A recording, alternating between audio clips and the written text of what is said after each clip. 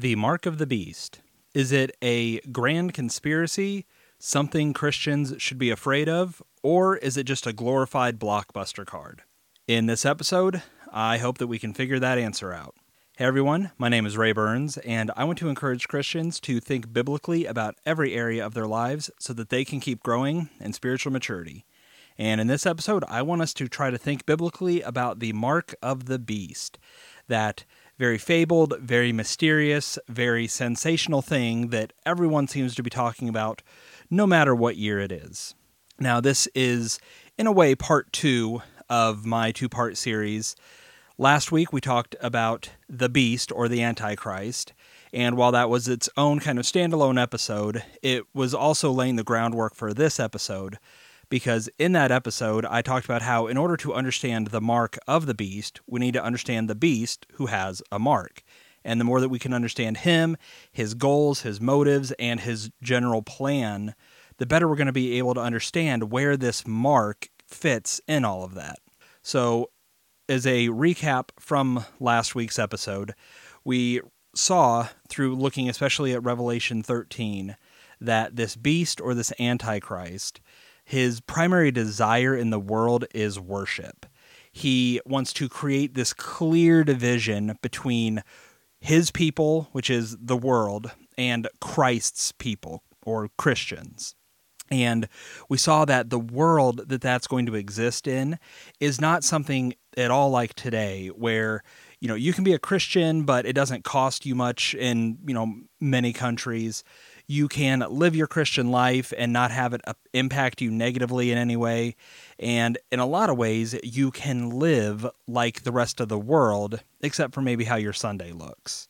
And we saw that this world that's going to be present and going to be possible when this Antichrist comes on the scene is not going to allow room for that. It's going to be a very clear choosing of sides. Either you stand for Christ and you accept that no matter where you go in the world, you're going to be persecuted, either through the risk of being imprisoned or even executed, or you live what seems to be the good life by worshiping this Antichrist, this heroic, godlike figure who calls for all the world to worship him, who is given power by Satan, which is called the dragon, and has this false prophet hanging around who is driving people to worship this beast, this Antichrist. And this false prophet, as we saw, is doing miracles and is basically there to drive people towards worship of this Antichrist, this person who is 100% against Christ, and tells everyone that if you're going to worship me, if you're going to be on my side, you also have to be against Jesus Christ, because he's very blasphemous and he is very, from all appearances, very outspoken on his thoughts on God. So kind of understanding that, just what this Antichrist is like, and how really today we don't see anyone who we need to be labeling as the Antichrist, because we have some people who hate God, we have people who are, inviting people to worship them, but there is nothing like what we see in Revelation 13. But now what I want to talk about is something that is very important for, it seems, any age, but especially as social media and the internet connects us more and more, there is a tendency and an ease in which bad information can get spread, and people can get swept up in sensationalism or fear or conspiracies or just, wild speculation. And when it comes to the mark of the beast, people are accusing everything of being the mark of the beast. I mean, for decades, every new thing is the mark of the beast. As tech has improved, we've seen things like barcodes or microchips being, possibly the mark of the beast. We've seen maybe policies being some kind of mark of the beast. We've got people who make all these charts. We have people who get obsessed with numerology, which is the study of numbers, and how, this 666, how do we see this and in the modern world and things like that. We have tons of failed predictions. And, over the years, I just did a little bit of looking to see what people have been calling the mark of the beast over the years. And from just the quick bit that I found, people have thought that credit cards would be the mark of the beast because credit cards create a cashless society. Your credit score could also have been, because your score would mark what kind of business you're able to do. Cell phones when they first came on the scene, a lot of people were kind of wary of them and even afraid of them. And they thought, if you carry this around, this is the mark of the beast. And so Christians should avoid cell phones.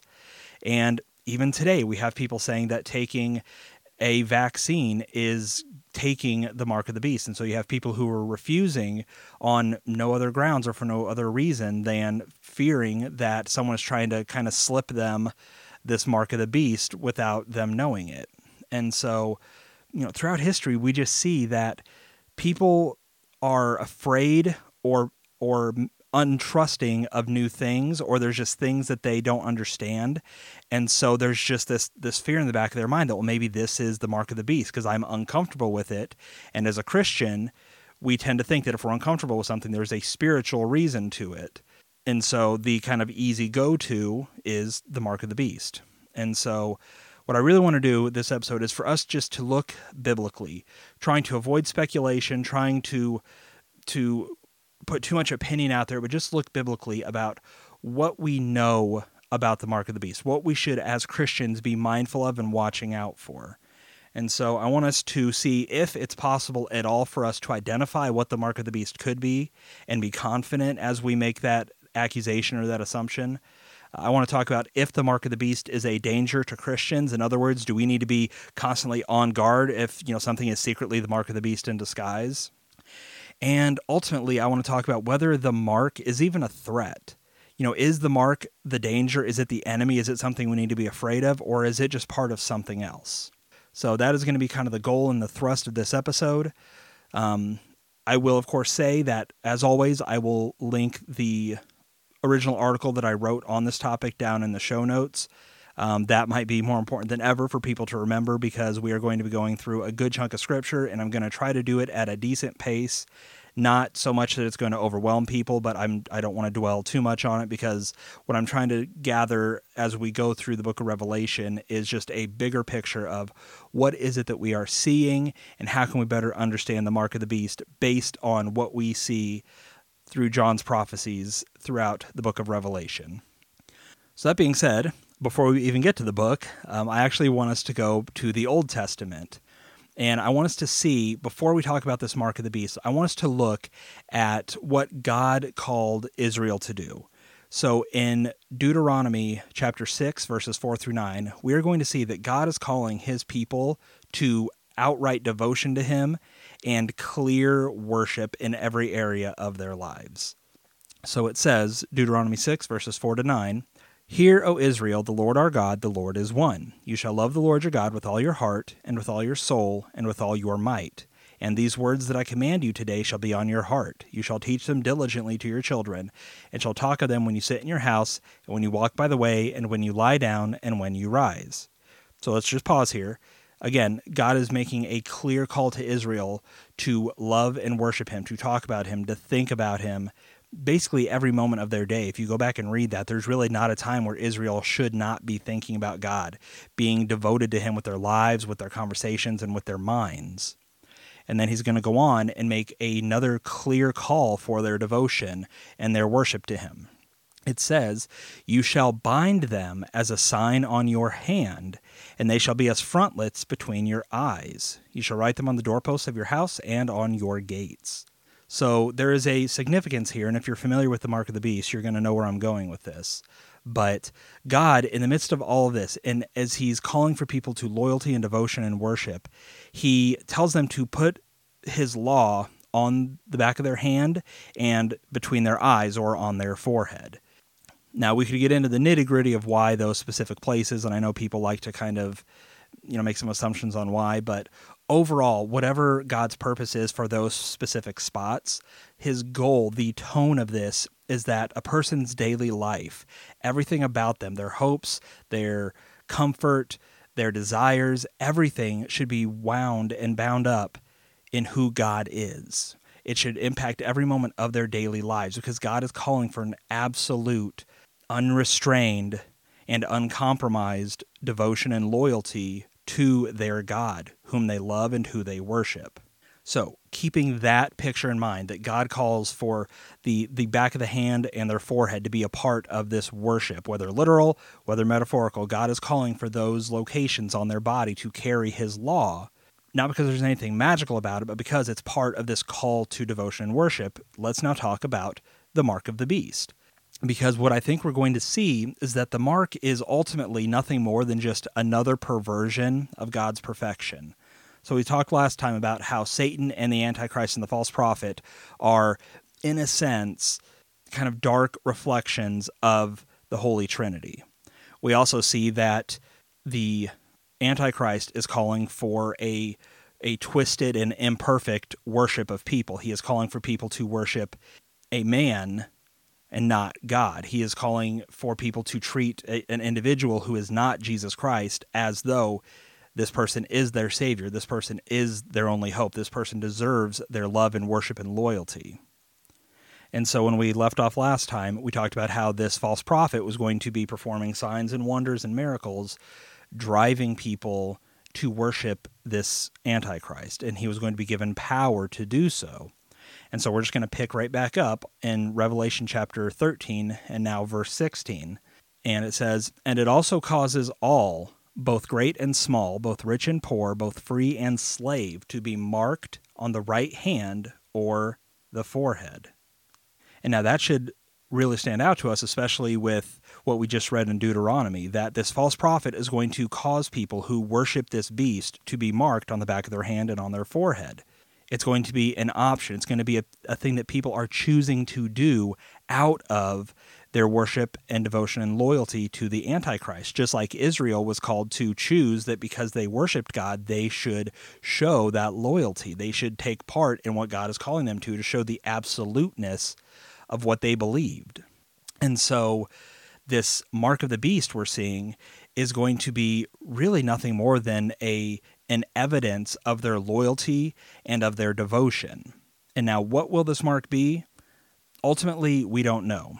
I do want to jump ahead. There's not a good place to talk about the number 666, but let's just pause here. And we just read verse 16, but let's go ahead and skip a verse and jump to verse 18.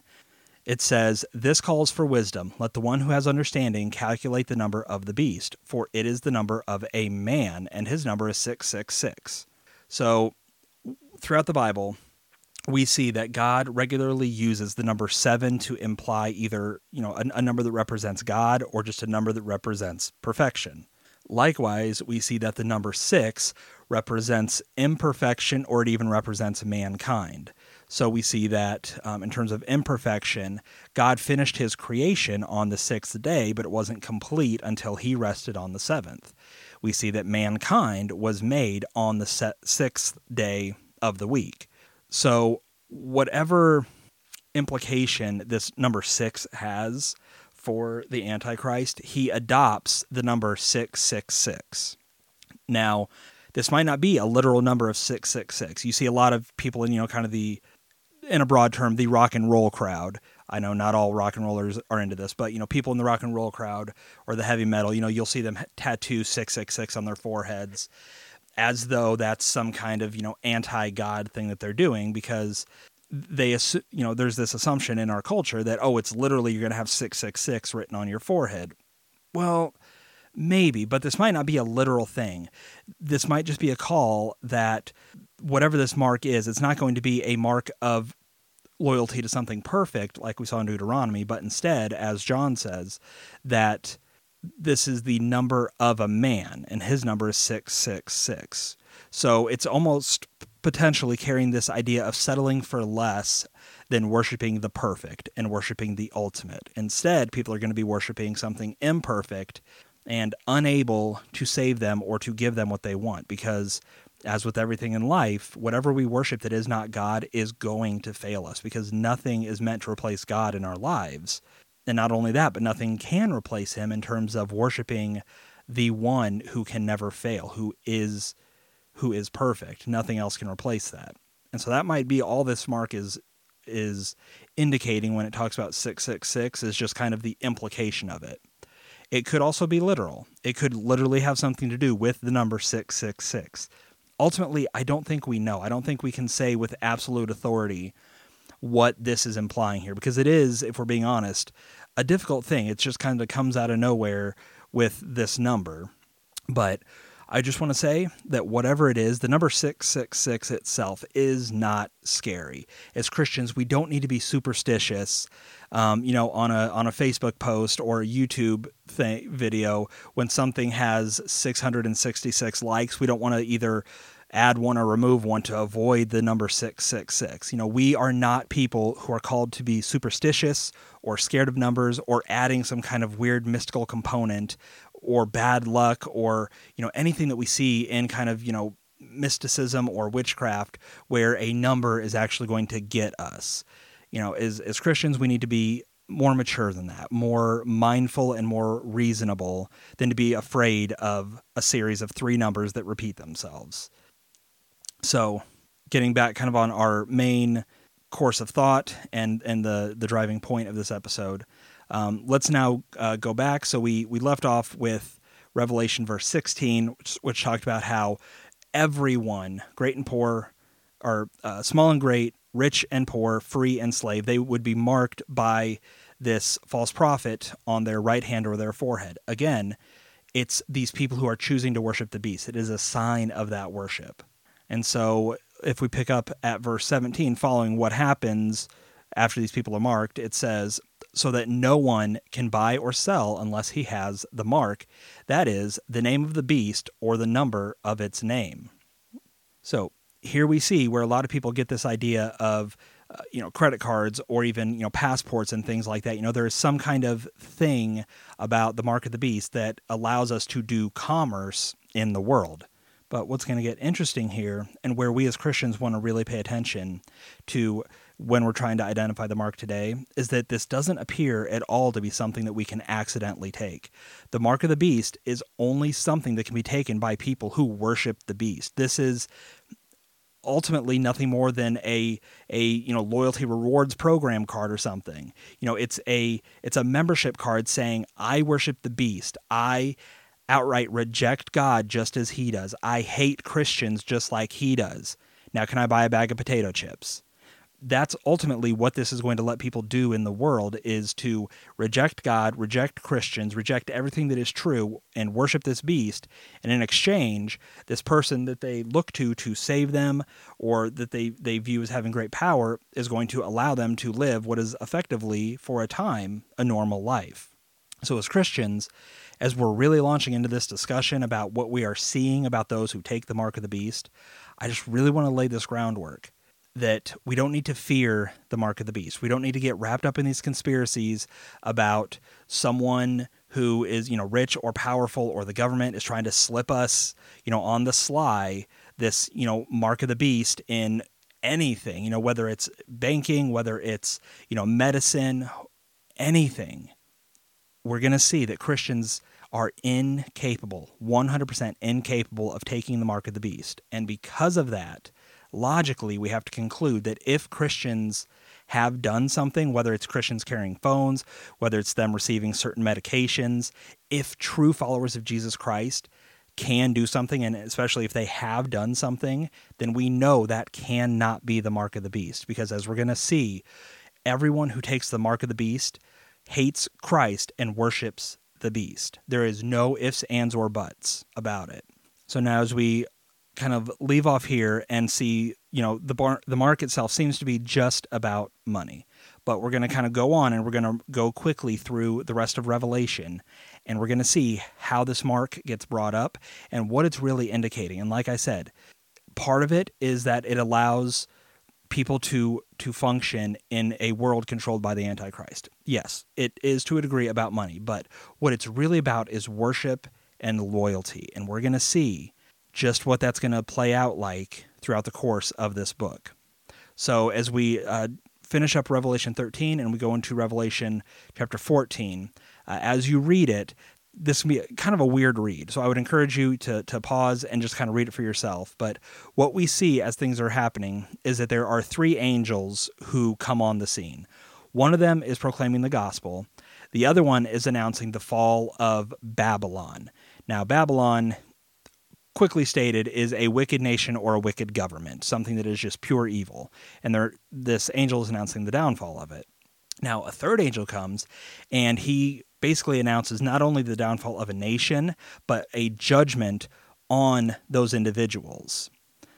And so we're going to see what individuals are going to have judgment placed upon them. And so we're going to pick up here in Revelation chapter 14, and this will be verses 9 through 12.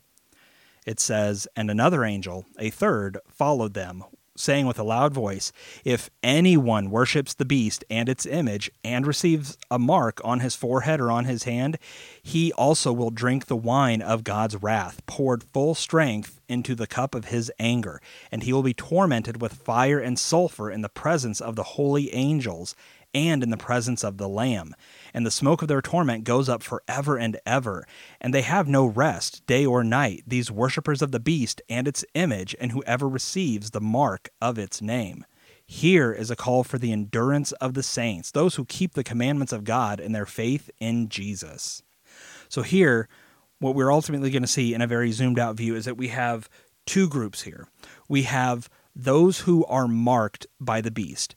And we know that everyone who worships the beast is marked, and everyone who is marked by the beast is someone who worships them. They are two sides of the same coin, effectively. You can't worship the beast and not receive the mark, because that would be stupid.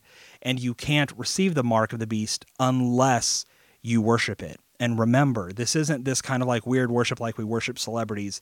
It's literally a world, as we talked about last time, where it is clear you are worshiping the beast in replacement of God. No Christian is going to receive the mark of the beast because no Christian can worship this beast. But we see that the fate of those who are marked have God's wrath upon them. And we see that their ultimate end is going to be the same as the beast and the false prophet, and that is the lake of fire. But then we see this other group. We see those who are not marked, and that's where he calls for endurance of the saints. In other words, keep going, stay strong, keep moving onward in your faith. Don't give up and don't lose hope and don't think that Jesus has lost. And again, another evidence we have of why I keep insisting that Christians don't need to fear accidentally receiving the mark of the beast is that if you have the mark of the beast, God's wrath is upon you. We read that, in the very first part of that Revelation 14 passage that we read. It says, "If anyone worships the beast and receives the mark, he will also drink the wine of God's wrath, poured in full strength." So we know if you have the mark, you also get with it as a nice little benefit God's, enduring wrath. So why don't Christians need to be afraid of this? Because we know that there is no wrath on those who have been bought by the blood of Jesus Christ. Look at John chapter 3, verse 36. "Whoever believes in the Son has eternal life. Whoever does not obey the Son shall not see life, but the wrath of God remains on him." So those of us who believe in Jesus Christ, the wrath of God is not on us. We don't need to fear. And so nothing about the Christian life can be met with God's wrath. And so again, I say that's why Christians just don't need to be afraid of the mark, because to have the mark is to have God's wrath. And Christians we are incapable. It just doesn't make sense. It just doesn't work. And we can see that God's wrath isn't just on these people in terms of their eternal destiny and when they stand before judgment, but we see how God's wrath plays out while they're still alive. So if we go to Revelation chapter 16 in verse 2, we see something else going on with everyone that has the mark of the beast. So it says, "So the first angel went and poured out his bowl on the earth, and harmful and painful sores came upon the people who bore the mark of the beast and worshipped its image." So again, those Christians who are alive at that time won't be stricken with these nasty sores because they won't have the mark of the beast because they do not worship the beast. They worship Jesus Christ. And again, if we keep going through Revelation and we jump up one chapter to Revelation chapter 17 and verse 8, we are reminded once again who it is that worships the beast. It's not this thing that Christians are going to accidentally do. So it says, "The beast that you saw was and is not and is about to rise from the bottomless pit and go to destruction. And the dwellers on earth, whose names have not been written in the book of life from the foundation of the world, will marvel to see the beast, because it was and is not and is to come." So super confusing Dr. Seuss style of writing there. But what this is saying is that the dwellers on the earth, in other words, those whose kingdom is on earth, those whose identity and citizenship is found on earth, because it's not found in heaven, they are the ones whose names have not been written in the book of life. and they are the ones who are going to marvel at the beast and worship it. So in other words, again, we as Christians are not considered dwellers on the earth. We are in the earth, but we're not of the earth. We aren't a part of this world. We're passersby. We are ambassadors of Jesus Christ to a foreign world that doesn't know him. And so we are not lumped in with this dwellers on the earth because, and it's further clarified, our names are written in the Lamb's Book of Life. And that is going to be huge as we move on through Revelation. But we have to remember that only Christians have their names written in the Lamb's Book of Life, and only those whose names are in that book are spared from God's wrath. And so as we kind of keep moving through Revelation, we see that those who are marked, as well as the Antichrist, are in open war against God. And these events in Revelation, the world that we've seen, the one that has risen up under the power and authority of the Antichrist, the one who has, he is the one who has gathered all these worshipers to him and has set the world as basically you choose God or you choose not God. And there is no in between. There is no neutrality here. We find ourselves, as we get towards the end of chapter 18, looking at an impending battle. And we see that it is the followers of God and Jesus Christ warring against the followers of the Antichrist.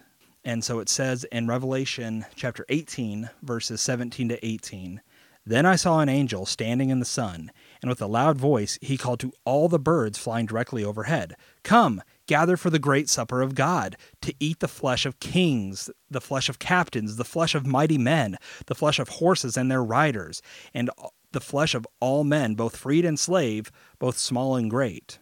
And now, again, if you remember, the first verse that we read in Revelation at the top of this episode was Revelation 13:16, which talked about how everyone, free and slave, small and great, rich and poor, they would be the ones who would receive the mark of the beast. Everyone who dwelled on the earth, no matter your status, no matter where you were or what you did, if you did not have citizenship in heaven, you're going to worship this beast and receive his mark. And we see that this angel is telling the birds that there's going to be a giant buffet for them to feast on. And it's going to consist of all these people on earth, free and slave, small and great. In other words, everyone that took the mark of the beast is going to be slain. And this angel is telling us what is about to happen.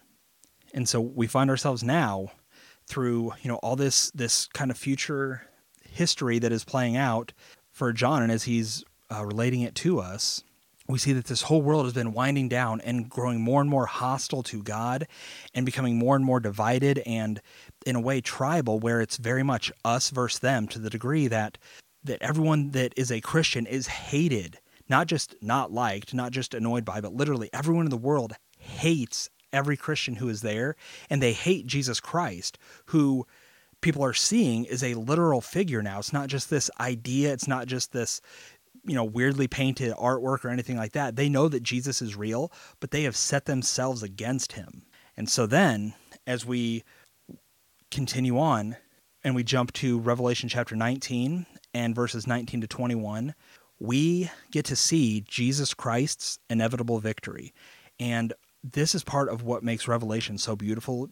I know we can easily get swept up in the mystery and the uniqueness and the speculations, but this is part of what makes Revelation such an important book and so amazing to study, because we see that Jesus Christ is the victor of everything. And so it says, Revelation chapter 19, verses 19 to 21, "And I saw the beast and the kings of earth with their armies gathered to make war against him who was sitting on the horse and against his army." Now, if you had read Revelation 19 or Revelation up till now, you know that this person on the horse is Jesus Christ.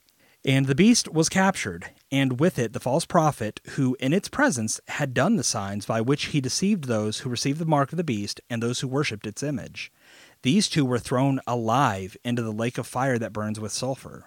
And the rest were slain by the sword that came from the mouth of him who was sitting on a horse, and all the birds were gorged with their flesh." So it took a whole chapter, but the birds finally got to eat their fill. And what we see here, though, in no pretty picture, is that this Antichrist and this false prophet are defeated and thrown into the lake of fire that burns forever. And we also see that all those who rose up against Jesus Christ, everyone who said, I will not worship God, I hate God, I love this Antichrist, this is my God. All Christians are, deserving of imprisonment and death. I would die rather than worship Jesus Christ. They get their wish. Because it says, all those who worship the beast are slain by Christ in this moment. And so this is not the final battle of Revelation, but this is the final battle of kind of the world as we see it. All of God's enemies on earth are removed. All that it remains is Jesus Christ and those who worship and follow him. And this is where we get to what is called the millennial reign, or where Christ reigns for 1,000 years. Now, happy story, right? Just tie it up, call it a day? Well, no, because in Revelation 20, we have one final battle. Now, so beyond the scope of this article or this episode, but what we see is that this is Satan's final defeat. So there's one final battle. Satan rallies everyone who had been born during this 1,000-year reign who did not worship Christ. So, it's not a perfect, sinless world yet. Those who are born to the saints, still can choose not to worship Christ. And so Satan comes, he rallies everyone. There's one final push against the kingdom of God, and Satan loses. And at the end of all this, we see the resurrection of the dead. We see the final judgment. And here, if you remember a little bit ago, I told you that it's so key when it talks about how all those who are marked are not written in the Lamb's Book of Life. Here's where this is so key. So Revelation chapter 20, verse 15. And if anyone's name was not found written in the book of life, he was thrown into the lake of fire. So again, this wraps up everything I've been saying about why Christians don't need to fear accidentally taking the mark. Because remember, those who dwell on the earth will worship the beast and take his mark. Everyone who worships the beast and everyone who takes his mark are not written in the book of life. They will not get an eternity with Jesus Christ because of what they chose to worship. Whether it's while they were alive on earth and then died, or whether it's they literally chose to worship the Antichrist. Everyone who chooses to reject God and what he has revealed about himself, about his law that's on our hearts, their eternity is the lake of fire.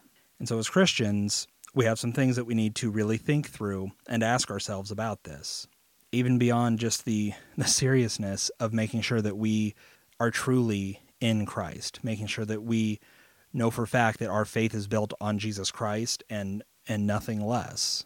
Here's some questions that we want to ask ourselves as, again, we've taken kind of a very quick walk through Revelation and highlighted what it looks like with the mark of the beast, who it belongs to, and what their lives are going to be like and what their eternal destiny is. First thing we need to ask is the mark of the beast in the world today? Well, last episode, I talked about how we don't even see the Antichrist in the world today because we don't see a world that is clearly divided.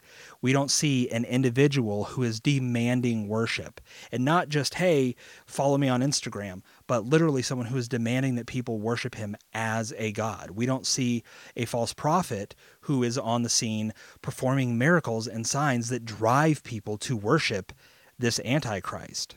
And because we don't see that, we don't see in the last part of Revelation 13 where this false prophet who is driving people to worship this Antichrist, who is calling people to worship him in outright and very clearly stated rebellion against God, we don't see this false prophet around to give people the mark of the beast.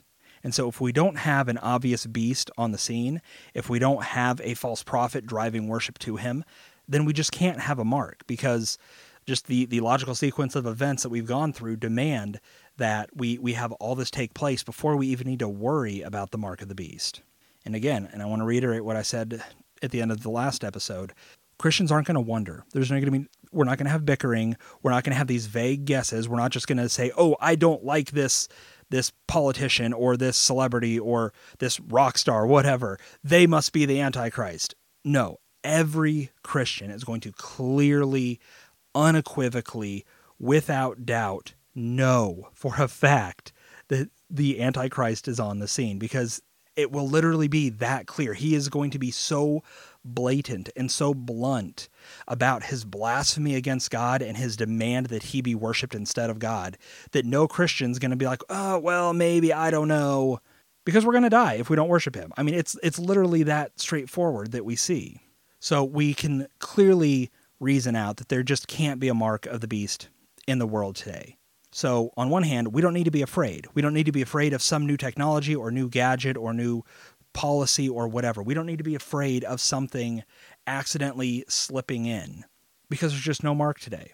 But not only that, Christians in general, even when we know who the Antichrist is, even when we know what the false prophet is up to, and even when we know the mark that that false prophet is putting on people, Christians still don't need to be afraid.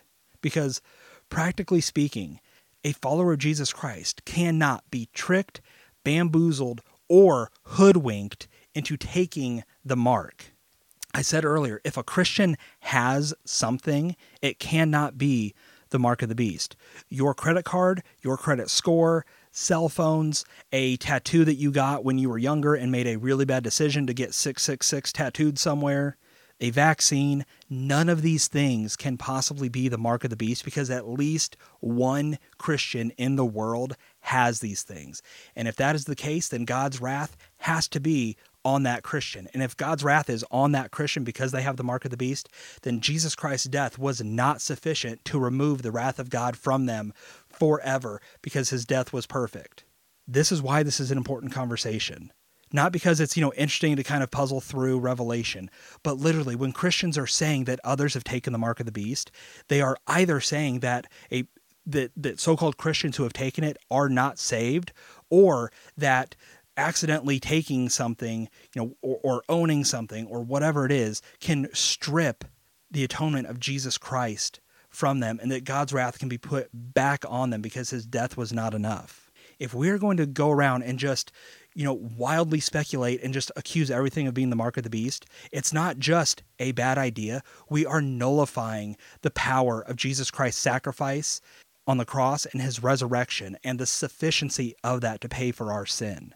Because if you have the mark of the beast, you are not saved. You are not spared from the wrath of God because God's wrath is going to be on you. So, I don't know. Is it clear enough now? I mean, I don't want to keep beating a dead horse, but this is something that Christians have got to get. We can't just go around not knowing what the mark of the beast is and just accusing things that we don't like of being the mark, or a person we don't like of being the Antichrist. There is so much more at stake in this world that we're seeing, and we are handling God's word irresponsibly when we go just pointing fingers left and right. Because what we've seen here is that the mark of the beast isn't something that we should be afraid of. In general, the mark isn't the enemy. The mark isn't this thing that's out to get us. The mark of the beast is simply a membership card. It's a sign of allegiance. It is how he will gather his worshipers to him. It's how he will clearly delineate, are you with me or are you against me? There will be no doubt in the mind of Christians what the mark is, and there will be no doubt for the Antichrist and his worshipers who is on his side and who is on God's side. So let's wrap this up a little nicer. So what can we do today? How should we think about the mark of the beast, the Antichrist, or just the book of Revelation in general?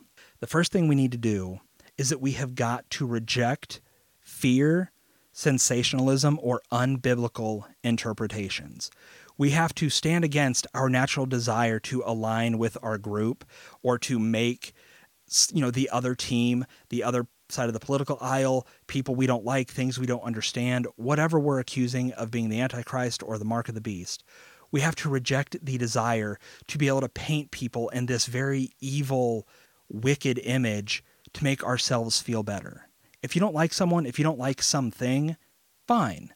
But don't use God's word so lazily and so dangerously that we are making God's word say something it doesn't say and having very dangerous ramifications for what it means for what we think is true.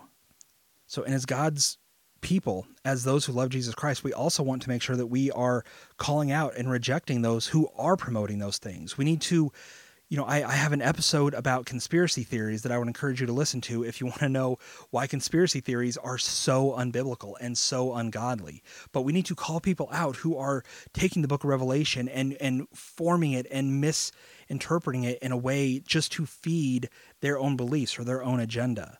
And we have to call out Christians lovingly. We have to call out Christians who are getting swept up in that stuff and are forgetting what our call is and how it is that we truly study God's word to understand things like what we see in the book of Revelation. We're not going to get a perfect understanding, but I hope what I've shown in these last 2 episodes is that there are things we can know with certainty and with clarity. But when we get swept up in all the hype and all the media and all the, conspiracies, that is taking away from the power of God's word in our lives. Now, another thing that we want to pay attention to as we've finished up this conversation is that several times throughout the book of Revelation, there is a reminder, a call for the saints, for God's people to endure, to stay strong in their faith. And so the honest question to ask ourselves, can your faith endure?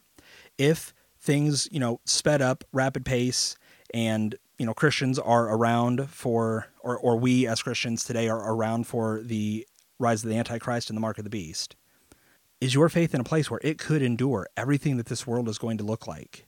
The impossibility of living a normal life if you choose to worship Jesus Christ. Do we have, on an individual level, do I have a faith that could endure that? Do we know Jesus Christ? Do we live a life that is so modeled after following him that it wouldn't be much of a difference for us to have people hate us? Or do we have a faith where we, kind of worship God, but the life of a Christian who can endure what we see in Revelation is not anywhere close to where we are? So just ask yourself, is your faith reasonable? Can you honestly think through the world in such a way that you can understand the things of God and how we're supposed to live our life? Is your faith biblical? And is your life solely devoted to Jesus Christ? Or would having to make that clear choice between worshiping what the world loves and worshiping Christ be incredibly difficult? Or, the hardest question, if someone had to look at our lives now, would they suspect that we would align with the Antichrist, or would they expect that we would align with Jesus Christ? And how much of our life today, when we have it easy, relatively speaking, depending on where you are in the world, but I assume if you're able to listen to this episode, you are in a place that is not completely against Christ. But, is the life on an individual level, you as the listener, me as the speaker, are our individual lives such that it's obvious which side we would fall on if we had to pick a team? And is that faith not only built into ourselves? Do not only we have an enduring faith, but are we teaching our family, our children? Are we building into them a faith that can endure? Are we giving them a reason not to align with an Antichrist who says, hey, your life can be so much easier if you just worship me, and it can be so bad if you choose to worship Christ? Is our family prepared for that? Because, like I said, I'm not sure that those of us who are full-blown adults today, I don't know that we're going to see the Antichrist come on the scene based on the world that has to be in existence then. And so, assuming that we're not, is our family ready to endure? Are they prepared to teach their children and their grandchildren to endure? And then not only that, are we building into our local church a kind of endurance where we know that we can come together as a community and we are surrounded by brothers and sisters in Christ locally, at a local level, where we would be willing to link arm in arm, walking willingly to imprisonment or walking willingly to our deaths, because all of us know who we worship and who we will stand for. This is why local church is so critical, because, things like this, what we see in Revelation is a kind of, explosion of what life is like to choose Christ or the world. But really, this is where the local church is so important, because they strengthen us.